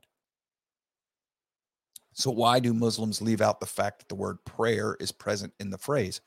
Because the phrase that is repeated by millions of Muslims every day actually means that Allah himself bows down and prays to Muhammad. This same phrase is even found in the Quran. Allah and his angels pray upon the prophet. O ye who believe, pray upon him and salute him with a worthy salutation. Quran 33:56. Muhammad is the center of praise both in heaven and on earth. Quote, he, Allah, has subjected to you, Muhammad, whatever is in the heavens and whatever is on earth. Quran 45:12. Yet despite these entirely blasphemous claims, it is the Muslim who endlessly accuses Christians of blasphemy. In the exaltation of Muhammad to the place that only Christ or God could occupy, we see the hypocritical and Luciferian nature of Islam. While Lucifer desires to be like God, so also has Islam exalted created beings, both demons and false prophets alike, to the place of God. But why must Muhammad exalt himself as God? Part of what you have right there, that was a self-defeating citation. That passage right there defeats Islam itself. Muhammad defeated Muhammad in those passages in the Quran. Not that it matters. Both the Mahdi and the Antichrist will ascend to heaven. Desiring to imitate Christ as he ascended to heaven, this fallen star was the same one which, according to the Quran, transported Muhammad from the Al-Haram Mosque in Mecca to the Al-Aqsa Mosque, the furthest mosque in Jerusalem. In the Mishkatu Masibi, I can't pronounce these words, folks. I'm sorry. Muhammad described his ascent through the seven heavens into the icy presence of many veiled Allah. This journey has come to be known as the night journey, Muhammad's night journey. The Al-Aqsa Mosque didn't exist at this time. So Muhammad had a dream of something that didn't exist. According to the claim, Allah ordered Jibreel to go down. This is a flying. Have you ever seen The Endless Story, or the story that never ends? You know, this is a song that never ends, whatever that movie is. That flying dog thing, that's a Jibreel. It's also a Barak. Is ordered him to go down 70,000 with angels to Muhammad and stand by his door. Allah, Muhammad's Lord, ordered these angels to summon Muhammad and accompany him to Allah's presence. And according to the tale, Muhammad was awakened in the night by an angel who sat Muhammad on a strange creature called an al-Barak, or the lightning bolt. Every Barak had a crown on its forehead inscribed with the words, there is no God, only Allah. Muhammad is the messenger of Allah, exactly, whatever. Arise, my master, and prepare yourself, cried the Barak. So these things talk. Right on the back of the Barak and the heavenly creature. And he goes up to heaven and all this other stuff. I don't need to read that one right there. But the part of this is the only Islamic claim to Jerusalem, because Muhammad had a dream. That's Islam's claim to Jerusalem. That's their official claim to Jerusalem. Muhammad had a dream. Okay. Say, well, it was a prophecy. Well, Muhammad himself says he's not a prophet. That's in the Quran. Muhammad says he's not a prophet. It's in the Hadith. So if you're not a prophet and you had a dream, how the heck does that give you claim to Jerusalem? Okay, he's not a prophet, but Allah prays to him. I'm confused.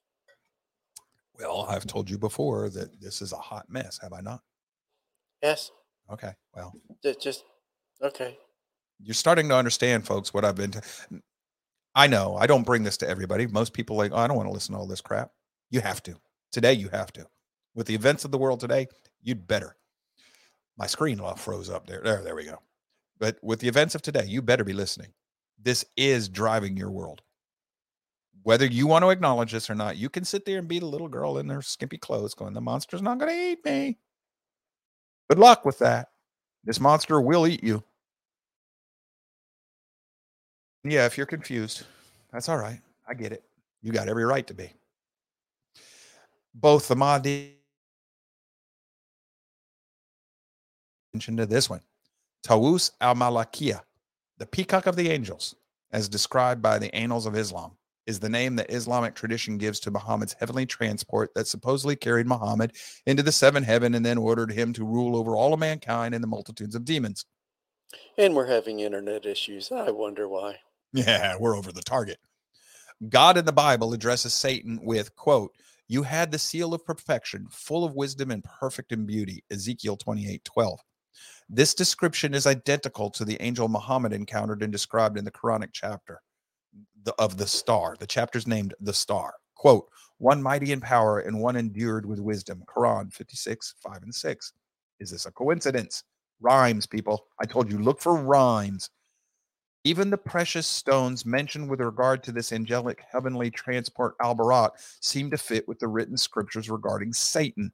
Quote, "His color was that of a peacock whose plumage was set with red rubies and corals, on which sat a white head of musk on a neck of amber. His ears and shoulders were of pure white pearls, attached with golden chains, each chain decorated with glittering jewels.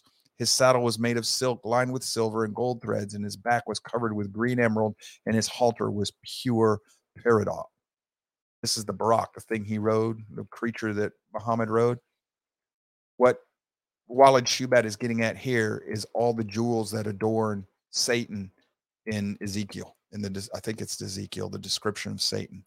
He's a jeweled, encrusted angelic being. They mirror each other. This is the rhymes. What you have going on here, if you're a Bible believer, is you have Satan, the prince who is to come, or whichever demonic being that prince who is to come is, taking the true biblical teachings and throwing it into Islam. And I'm sure that when Charlie stops and looks back on this show, he's also going to find echoes in his old previous faith as well. Both are beings of light, the Mahdi and the Antichrist. The root word of Barak, Muhammad's spirit guide, or BRQ, which means lightning bolt or glowing light. The Bible describes Lucifer as a burning like a torch or a lamp, Revelation 8:10. This is exactly what the Quran describes Allah as, a lamp.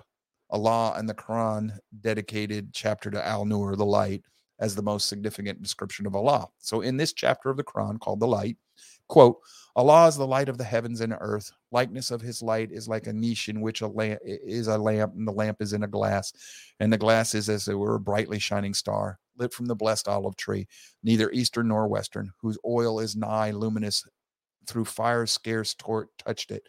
The light upon light, Allah does not guide whom he will to his light. Allah sets forth parables for men and knows all things." Quran, blah, blah, blah. Yeah, I'm being a little dismissive of the Quran, folks. I do not believe in it, but it is here. It says, "Light of the heavens and brightly shining star of luminous" are satanic titles of Lucifer, literally mean the luminous one. Satan desires to be the bright shining star. If you were if you're a Bible believer and you heard this, like, not only is it the lamp, but notice that it also mentions the olive tree and oil. This is all biblical language, folks. It's been turned on its head. Remember, the Bible was written 1,000 years plus before the Quran. Both the Mahdi and the Antichrist are pride-filled. Out of the sinful and evil behaviors the Bible condemns, pride tops them all.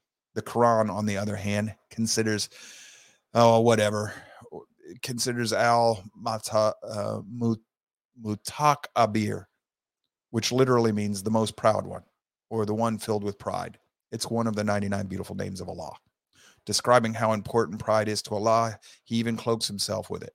Quote, "Pride is my wear, supremacy is my dress. I will break anyone who vies me, and for them I do not care." This is from the Quran.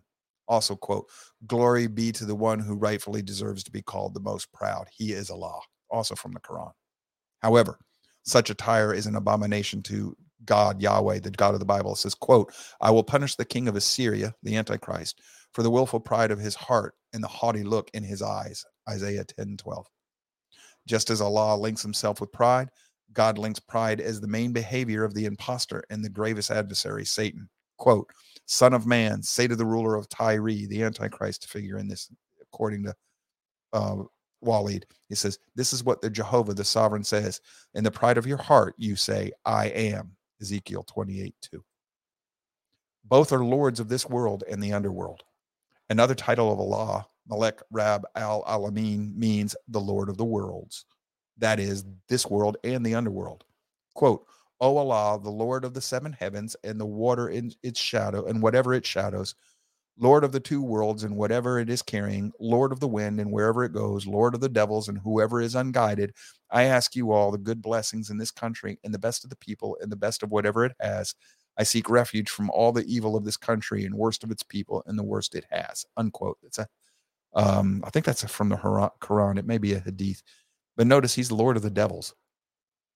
Allah seems to have been described in the Bible as, quote, the God of this world has blinded the minds of unbelievers so that they cannot see the light of the gospel. 2 Corinthians 4:4. Now is the judgment of this world. Now shall the prince of this world be cast out. John 12:31. Muhammad definitely connected the Lord of the air and God and demons in Allah. This is driving what's going on in Israel right now. Both the Mahdi and the Antichrist are called the son of the dawn. In the Quran, Allah is described as the Lord of the dawn and the bringer of evil. Quote, say, I seek refuge with Allah, the Lord of the dawn, with the mischief of the evil that he, Allah, has created, from the mischievous evil of darkness as it becomes intensely dark. Quran 114, 1-3. Folks, evil's created by Allah. Mischief and evil is, this Allah dude's starting to sound a lot like Loki. Anyhow, both are afflictors. Some Muslims get queasy when the 91st name of Allah Al-Dar is mentioned. The name is Allah Al-Dar. And they go so far as to reject this title. Why? Al-Dar happens to be the word used to address vermin and anything nasty. It literally means causer of harm, the afflictor or creator of all suffering. Allah calls himself the afflictor or creator of all suffering. Now we're starting to get into something really cool, at least for Charlie. Both this Mahdi or whatever and the Antichrist are cast out of heaven. The casting of Lucifer, the rebellious angel of light, out of heaven, along with the fallen angels, has a similar account in the Quran, with a slight adjustment. The angel is given the title of deity, the Holy Spirit, and is commissioned to dispatch the host of angels down to earth, commencing the advent of Islam and the new revelation of the Quran. Quote, say, the Holy Spirit has brought it, the Quran, down from your Lord truthfully to assure those who believe and to provide a beacon in good news for all who submit. Quran 16:102. Not surprisingly, the one who dispatched this Holy Spirit to earth is none other than the Lord of this world. Quote, this Quran is a revelation from the Lord of the worlds. Quran 26:192. Let me explain what you just heard. According to the Bible, Satan sent the Quran. View through something he calls the Holy Spirit. Walid continues, he says, upon my detailed investigation of Lucifer in the Bible, it always ended up matching all the attributes given to Allah in the Quran. If Lucifer is described in the Bible as an angel, he seems to fit the angel Muhammad encountered.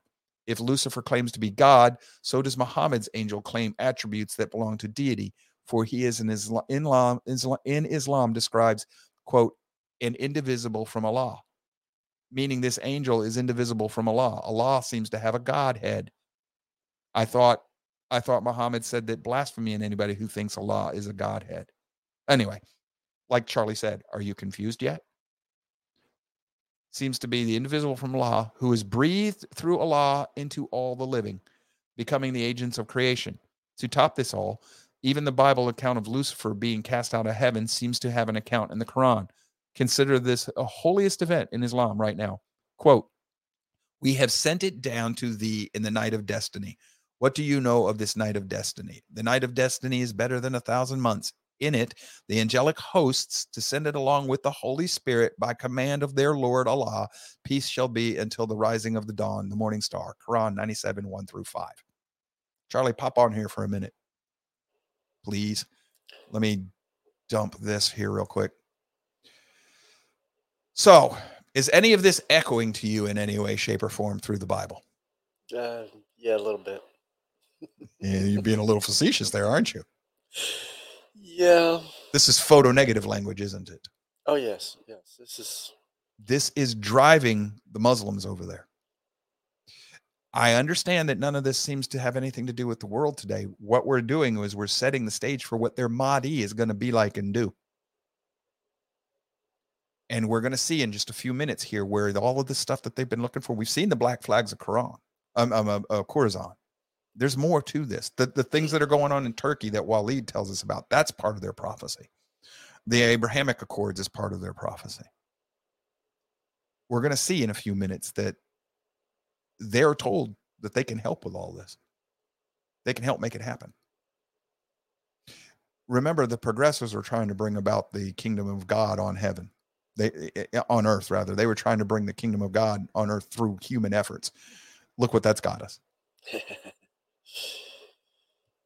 The parallels I've told us about on this class for a long time now, that Islam is an apostate version of secular humanism or whatever. Yeah, but they're all. It's interesting from this point of view because we've been dwelling on progressives for quite a while in the past few weeks and months. Yeah, but they're a non-religious view of Islam. But the thing is it's spectacular how they are working together, even though they're not together. Like there's a spirit behind them? Like there might be a spirit behind them. And how all this is coming together. Yeah, put that one up there. Yeah. But it's worse than that, Jim. Shall we keep going? Yeah, let's keep going. All right, let's keep going. This gets better. Both are Lord of Demons. They're Mahdi. The Muslims are going to seek refuge in what the Quran names Rabb al-Falaq, the Lord of the Dawn. What are they seeking refuge from? Ironically, it's against, quote, the mischief of the evil that He, Allah, created. The mischievous evil of darkness as it becomes intensely dark. Quran 114, verses 1 through 3. Excuse me. So they're going to go looking for, they're going to look to take refuge in the Lord of the Dawn, which is Satan. Take refuge from the mischief that Allah creates. Y'all see the confusion yet? Who is the God of deception and confusion in the Bible, Charlie? Well, that would probably be Hasatan. Yep, Satan. Gee, you see what Walid's seeing? Allah is the producer of this mischief, evil and darkness, and the very entity that the Bible warns us to wrestle against. He says, quote, the rulers of the darkness of this world, Ephesians 6:12. These are indeed the works of, quote, the prince of demons, Matthew 12:24. Only through the God of the Bible was I able to see that Muhammad was standing on sinking sand and sought, quote, refuge in the Lord of men and jinn. Jinn are demons. The king of men and demons, the God of men and demons, Quran 114:1. Muhammad's telling us that Allah is the God of demons and the king of demons. Jinn are demonic fiery spirits. This was the ruthless God of Islam, so ruthless that he said, quote, I swear by those who violently tear out souls and drag them to destruction. Quran 79:1. What type of God swears by those who violently tear out the souls and drag them to destruction?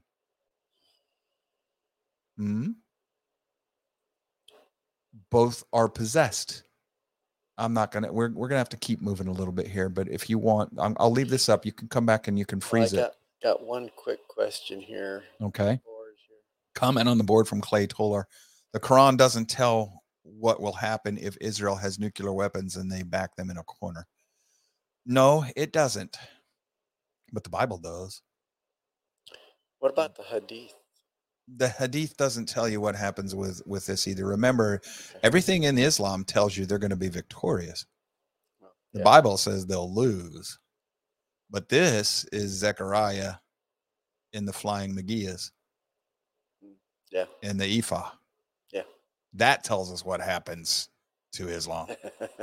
So how's your spirit? Yeah. You're ahead of the lesson plan, Aaron. You're ahead of the lesson plan. Both of these are going to practice beheading. Both desire Israel's destruction. Both occupy the Temple Mount. Right here. Armies carrying the black flags will come from Khorasan. No power will be able to stop them, and they will finally reach Jerusalem, where they will erect their flags. Now, here's where we start getting it. All of that had to do this right here, the black flags. Notice what this is Islamic pictures, folks. It says this has started, past, present, and future, started in 79 and is continuing past 2012 when this one was made. Past 2012. Obama helped set all this up. I want you to read this down here in the bottom. This is off to the right in green. The hour will not be established till the Hajj, the pilgrimage to Mecca, is abandoned, denied, or stopped. Well, this is from 2020. And when is Saudi Arabia only allowed 1,000 people to come to the Hajj instead of 2.5 million a year. And then they only allowed 1,000 people that were residing in Saudi Arabia to do it. Now, ostensibly, this is because of COVID. That is not how an Orthodox believing Muslim would have viewed that. The Hajj was stopped. This is another indication that they're getting close to their times. Now, this is the importance and necessity to pray for the reappearance. But what it tells us down here at the very bottom, the Hadith tells us that the reappearance of the Mahdi could be precipitated and could be delayed. It's one of the factors which can precipitate the reappearance is the efforts of the people to pray for expediting the reappearance. One of the efforts. But what they're told in the Hadith is that Muslims can hasten his appearance or delay it based on what they do. This is the American Thinker piece I showed you a little while about, the occult of the Mahdi. Why is that all important? It tells you what we're looking for. This is what's going to tell you the Mahdi is close. Widespread injustice and oppression in the world. Oppression of Muslims. Mahdi will arise when I just want to read the yellow ones here. Astronomical signs. Natural events involving eclipses of the sun, the moon occurring during the holy month of Ramadan, also believed to be important. That has happened recently because they coincided with the feasts of the Bible. Islam read that differently than Christianity did. There'll be chaos and war between Muslims. Has Islam been fighting itself lately? Yes, it has, if you've been paying attention. There'll be widespread conflicts, violence, instability in the Muslim world is a precursor to the 12th Imam's event. And there'll be a far-reaching call from the east. Some believe a literal cry will call out for Mashhad, whatever, in Iran and something of the Mahdi. You've had that call. It came from Ahmadinejad. Shiites believe once enough of these disruptive events transpire, the 12th Imam will finally reappear on earth to restore justice in Islam's messianic savior. However, the exact timing remains ambiguous. From an analysis of the Shia Islamic eschatology, it does seem plausible that a world war could potentially be seen as one of the preconditions or signs that is expected to precede the return of the 12th Imam as prophesied by the Mahdi.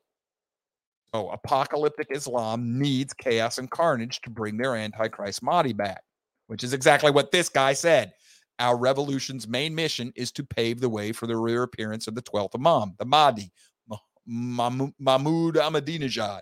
Everybody laughed at him. How many people told you about this quote from him?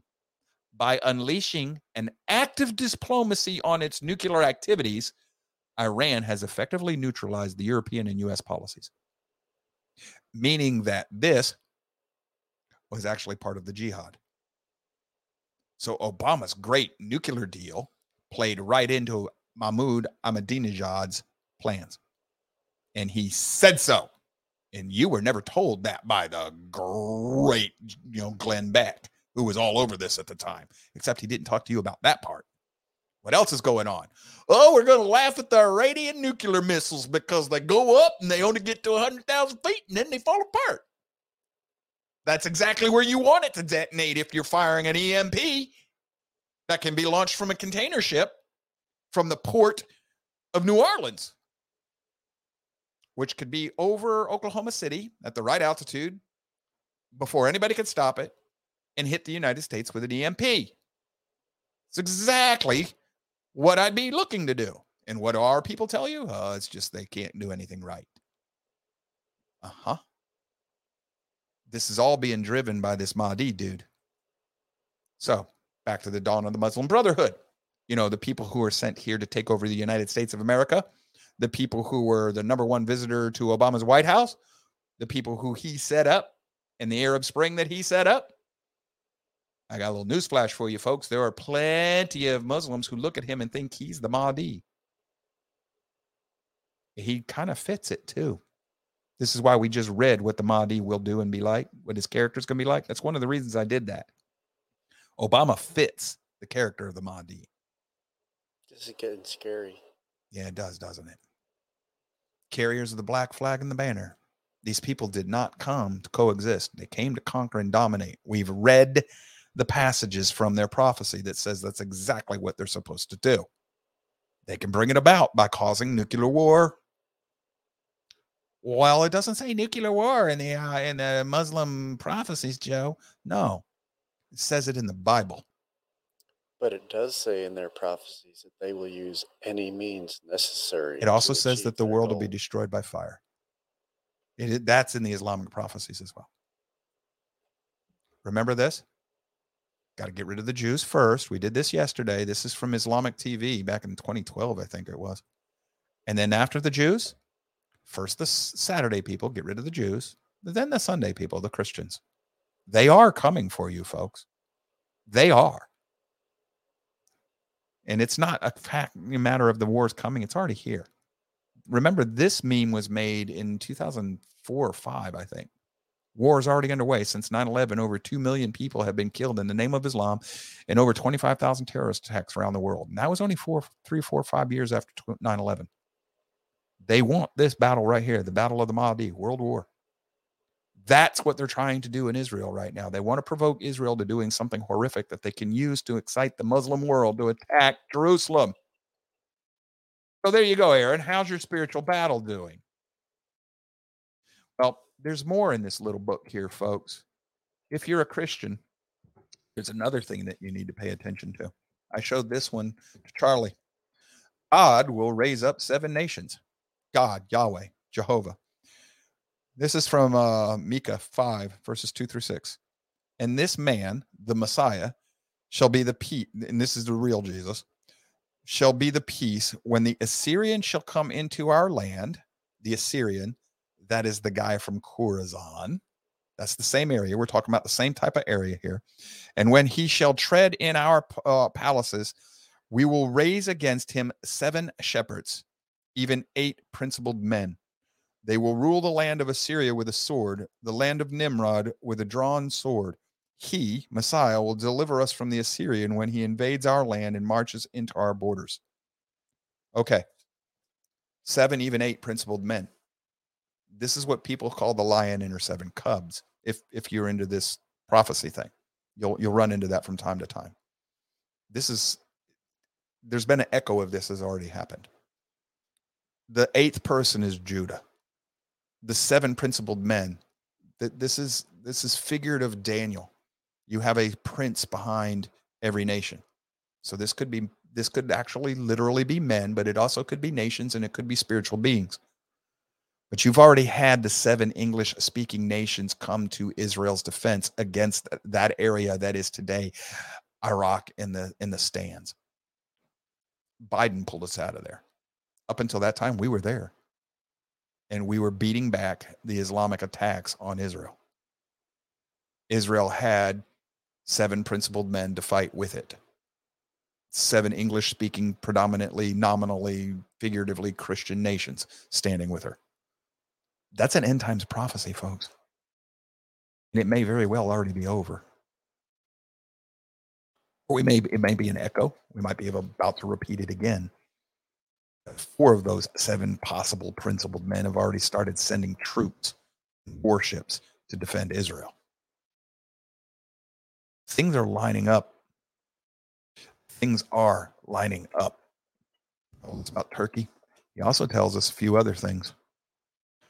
The rise of the Mahdis and the Caliphate movement. Back in 2010, he told us what was going to. Wally Chubat tried to tell us exactly what's going to happen. And it's happened. Most of it has already happened. Exactly the way he told us it would. And he was predicting it as nothing more than a formerly devout Muslim who had read the Bible, figured everything out, and said, "Oh, wait. So he did the math, and he come up with, we in trouble. And he tried to warn people, and nobody listens. So what happens when you get Obama into office? Up until that time, we had people in the intelligence community, military and civilian, that understood this.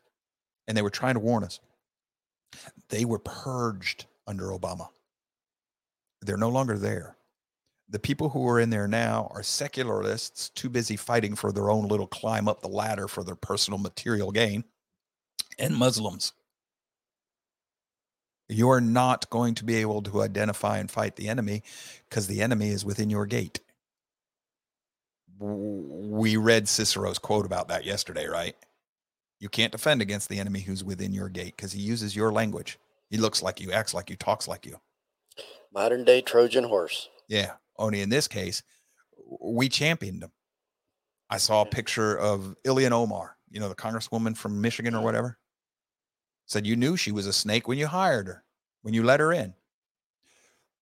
Just because you elect a congressman does not mean that the Congress has to accept that congressperson. Y'all know that, right? Have you read the Constitution? The House can say, not you. We never do that. It's in the rules. The rule book says you can do that. They can say, no. Just like when Mike Pence said, my hands are tied. I can't reject these electorates. Yes, he could have. It's in the Constitution. Yes, he could have. It clearly says he has to accept them.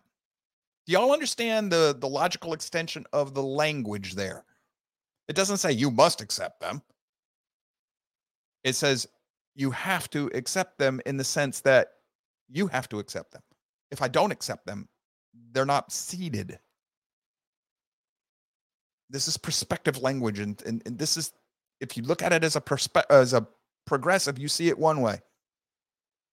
If you look at it as an originalist following the framers' original intent, you'll see it another. That's the whole point of the Mahdi stuff that we went over. If you read the Bible from the Islamic perspective, you'll see your guy in the Bible. If you read the Bible from the Bible's perspective, well, then the Mahdi is the Antichrist or is of Antichrist. It does not matter how you look at this. For a devout Muslim, they're reading their prophecies. They are looking at the world. I've got Turkey aligning. The black flags have come out of Khorasan. The Hajj has stopped. The only thing missing is Mecca hasn't been destroyed. But I've got Saudi Arabia starting to align with Iran. That's also a sign of the caliphate being put back together. I've got massive upheaval in the world. I've got all the signs I'm told to look for I've got things going on in the heavens. Great injustice to the Islamic world. Everything that a Muslim's told to look for is happening right now. But they're taught that if you believe in the Mahdi, you can hasten this stuff, not just through praying. You need to increase the fighting with Muslims. You need to increase the injustice for Muslims. You need to increase the global strife in the world by causing chaos, which is exactly what Ahmadinejad said he was doing. And the West thinks, well, he was sent back to being a teacher and he's riding a bus now. He's not important anymore. Maybe he accomplished what he set out to do. You ever thought about that, Western intelligence idiots? Think as your enemy thinks. Why is he no longer a problem? Have the 12th Imamers gone away? No, they have not. Waleed will tell you about one right now who is in Iraq. He's centered in Iraq.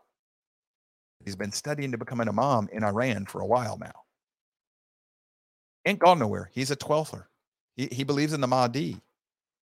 He's still active. And he's busy in putting the caliphate back together. Today, now. This hasn't gone anywhere, folks. This is what's behind what's going on. This is the drive to take Jerusalem. It's in their prophecies. They have to take Jerusalem to bring their Mahdi back. Their Messiah. Incidentally, it's not equal. Don't get it wrong. That would be a fallacy to do this, but Mahdi sounds an awful lot like Mahdi. What'd you just say, Joe? Mahdi. Dune. Have you ever looked at the imagery of Dune? A lot of people think they see the biblical prophetic language and everything in there. It's actually Islamic prophecy in Dune. The spice, oil, echoes and rhymes, folks. Echoes and rhymes. Yeah, tortoise, the spice must flow, or in this case, it's the oil must flow. Echoes and rhymes. You haven't been taught any of this stuff. Not in this country. Not. If you have, it's one here, one there. This is stuff that your pastor should be teaching you in your Christian churches and your Jewish churches. You need to know the enemy. This is satanic. You need to understand that this has ramifications for your physical world, for politics, for military, and everything, folks, everything. This is driving the world. This is spiritual. This is not nothing. This is, you either see it or you don't. I've done what I can do. I've done what I can do with this subject. I'm going to leave it a rest for a while. But Islam is not to be dismissed. You cannot understand Islam if you're going to look at it as nothing but just another material world religion. There's a spiritual war going on here. You will not understand what these folks are doing or why they're doing it if you don't understand the spiritual war. You have to choose sides. There is no middle ground here. Both sides say so. Honor the threat. Honor the threat. You have anything you want to add, Charlie? Natasha?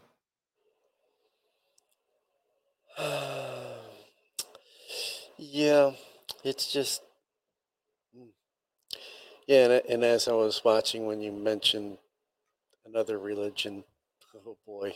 Oh, I forgot to tell you, Muhammad is the Holy Spirit. That's in there. He is the Holy Spirit. Oh. That's in their eschatology too.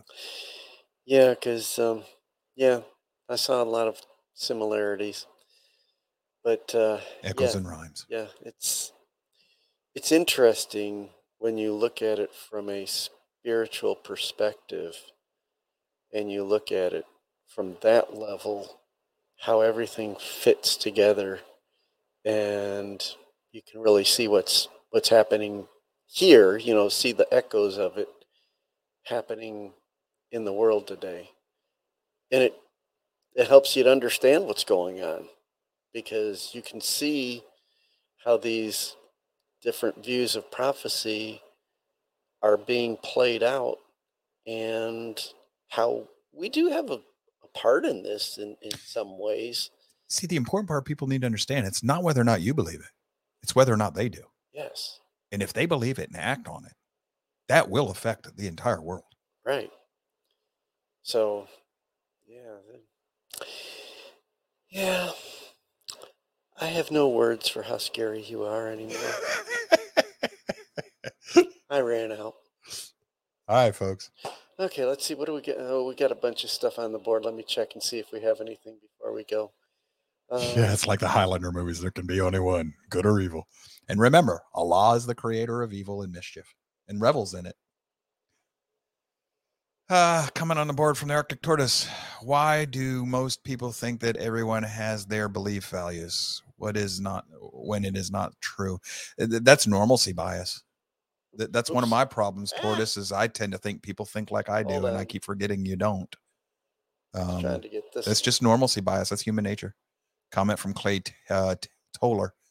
It's like the Highlander movies. There can be only one, good or evil. Can't have both. True. Very true, Clay. You have to choose, folks. You don't have a choice. Choose wisely. So, all right. Aaron Spikes, again, how's your spiritual warfare going? Yep. I don't know, Aaron. I think I'm losing. Oh, boy. But be careful, Aaron. You can't be a son of thunder all the time. Scripture tells you to do it with patience and gentleness. So, Yeah. I have troubles with that sometimes, too. You think I don't? I'm a glorified secretary. I'm ready to start making appointments, Jack. Well, there's a place. Dust off and nuke it from orbit. It's the only way to be sure. Yeah, there's, it's. Me too, Aaron. Me too. There's times. I've even poked a bear myself. So. All right, folks. We thank each and every one of you for being thanks here. We love here. all of you. If the show is of any use to you for no other reason, please give us a thumbs up. That talks to us directly. We're no longer talking to the rest of the world out there. If you give us a thumbs up or a like button, that tells us, me, Charlie, Natasha, especially Natasha, since she actually runs everything behind the scenes here, cracks a whip. Trust me, she's a slave driver. Tells all of us that you like what we're doing and we're doing well. If you think we're doing anything that'll help others, share the show with them directly. Send them the link. Tell them about me in your own words. I may have already grown on you, but it takes time, and I know that. I've been told that my whole life. I'm an acquired taste. Yeah, I've heard that many. Anyhow, let them know that it's the content, not the person delivering it. I know I've been told that it's both, but get past me. What I'm bringing you has value, I hope. If you can, and you're of the mindset to do so, we could still use a little help keeping the lights on around here. Go to the donut page. Some people call it a donate page. See if maybe you could afford to set up a $5 monthly reoccurring donation for us. Buy me a cup of coffee or half a dozen donuts. $5 is all we're asking you for, folks. This is not one of these big, we just want a little help paying the light bill and covering the internet costs. I can't keep working that out of my own pocket here for too much longer. So other than that, tomorrow is Worship Wednesday. We're going to be talking about why we can rely on the scriptures and which ones are and aren't scriptures, and talking about the Apocrypha and all that other good stuff. In other words, we're going to narrow down the rule book before we start studying the rule book. Thursday is supposed to be Conspiracy Theory Thursday. We'll see. The problem is I keep bringing conspiracies, but no theories, and people are getting tired of that. I might just have a silly day Thursday where we just talk about whatever the heck enters my brain. Might be one of those days where I talk to you about my ideas of dimensions and time. I tend to bend people's mind when I go there. And Friday, if nothing else gets in the way, I'm hoping to do the Black Robe Brigade and a few other things from our founding era. We'll see. Friday's liable to be OBE, as they say in the military, overcome by events. You find that in logbooks a lot. The plan was, and then OBE. So, other than that, y'all stay safe. We love you. Thank you for being here. Take care. See you tomorrow.